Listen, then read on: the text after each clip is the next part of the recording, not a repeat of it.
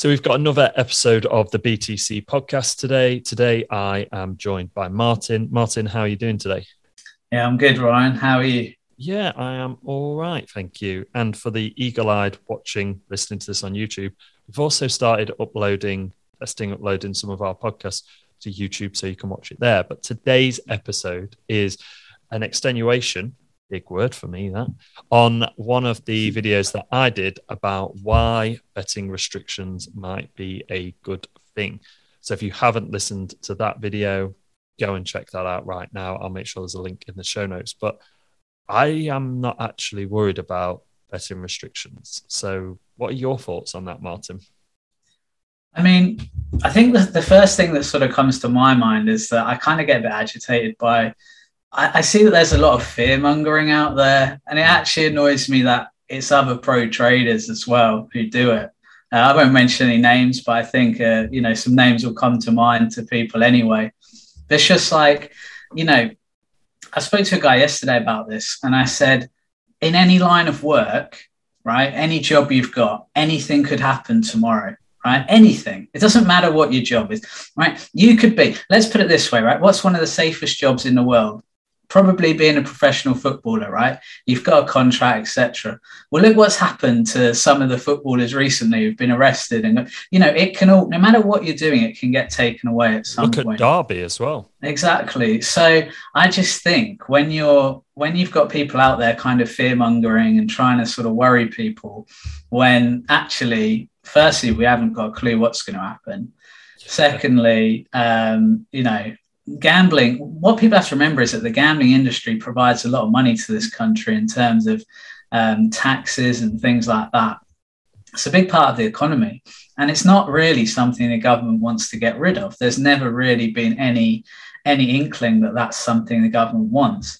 So I just say, with things like that, my first line of thought is just, tackle something like that if it happens and when it comes, but don't start really worrying about something that hasn't even happened yet. Because you go down that road, well, you might as well worry about stepping out of your front door every morning because anything can happen.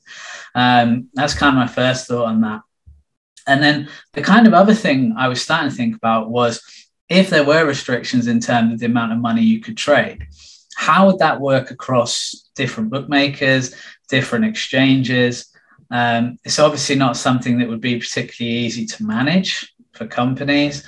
So even like the practicalities of it don't make a lot of sense. So again, I think it might be hard to implement. But also, would it give the smaller exchanges a chance to catch up with Betfair? Because if people can only use a certain amount in Betfair, but then they go, right, well, I'm just going to use that same amount in BetDAX, Markets, Matchbook, whatever other exchanges there are, maybe that gives those exchanges an opportunity. But, we'll see what happens. What are your thoughts, Ryan? Well, I'm still exactly like I said in my video. I think it will make better traders, because I think it will force us to make better decisions if it's like a deposit limit set up. But obviously this is all hypothetical because we don't know what's going to happen. But if they do a deposit limit and you've only got to play with what is in your Betfair bank, and if you lose that, you can only deposit X amount and you have to wait to do that, I think it'll make us smarter. I think it'll make traders smarter, because it will force you to pick the better trades instead of just sort of scattergunning or everything that you see. I think it will actually force us to go, no. Well, when I say us as well, I mean, me and you have been doing this for years, really narrowing in and honing in and only picking a couple of trades. I think it'll actually force you to do that every day. And then you'll just get better because of that. I think it's a really interesting point you raise as well about the other exchanges, because if they're saying, okay, you can have X per week or per month deposited and we check your bank records, well, people will just then go, okay, well, this month I'll deposit into Betfair, or I've already got my bank in Betfair, so I will actually use Smarkets and I'll just top my trading up that way. It will just, it will be fine. But then one of the big things as well that I've noticed, and people have had these discussions with me, is the rise of crypto exchanges. So there is actually a crypto exchange now that works exactly like Betfair. Now it's totally anonymous, so nobody knows what is going into that exchange. So a couple of my friends are heavily into crypto. They own a startup in the crypto world, and they have spoken to me many times about, could I create markets? Because the way that this exchange works is you create your own markets. So I could say Paul Pogba's going to score first, and then people come back and lay in that market, and then I get a percentage of that take. There's going to be, people will flood to those kinds of setups if they happen. So I think it's all quite hypothetical, and we don't really know. I don't think we should be scaremongering people like some of the other traders are doing. And I think some of that is just clickbait to get their videos watched, and probably sell their product while you can, get it while you can, make as much while you can.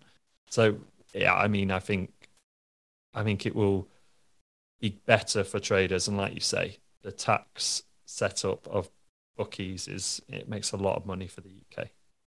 Yeah, and you know, you make such a good point there.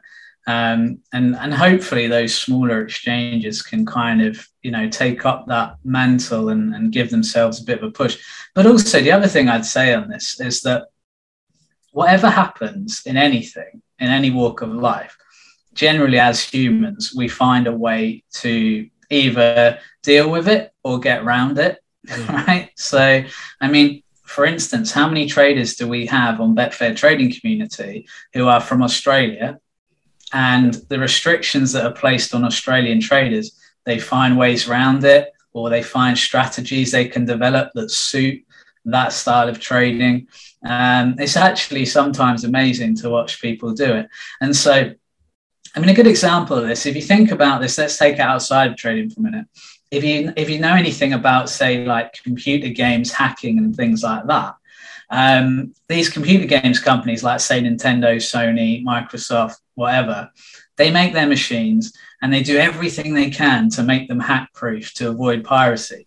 Yep. And every single time, if people are willing enough and put the effort enough, they get hacked, and it's generally easy for anyone to follow and do, you know.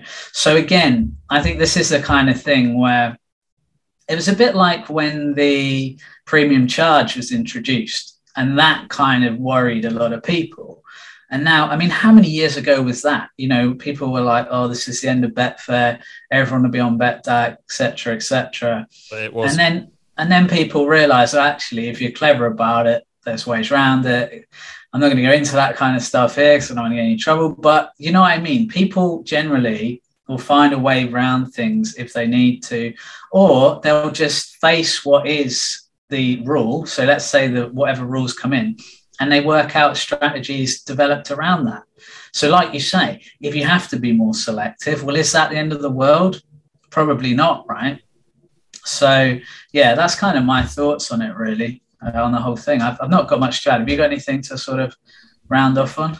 No, I think it's just, it is what it is. We'll get, you know, I think we're at the forefront with the Betfair trading world, with having the community and how dedicated we are to that and how experienced we are as a group, not just sort of me, you and Adam.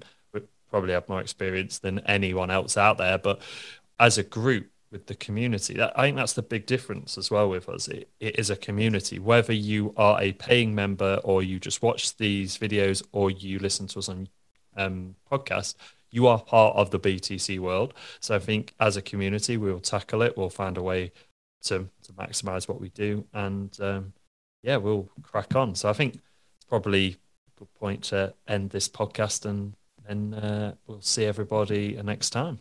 Yeah, thank you.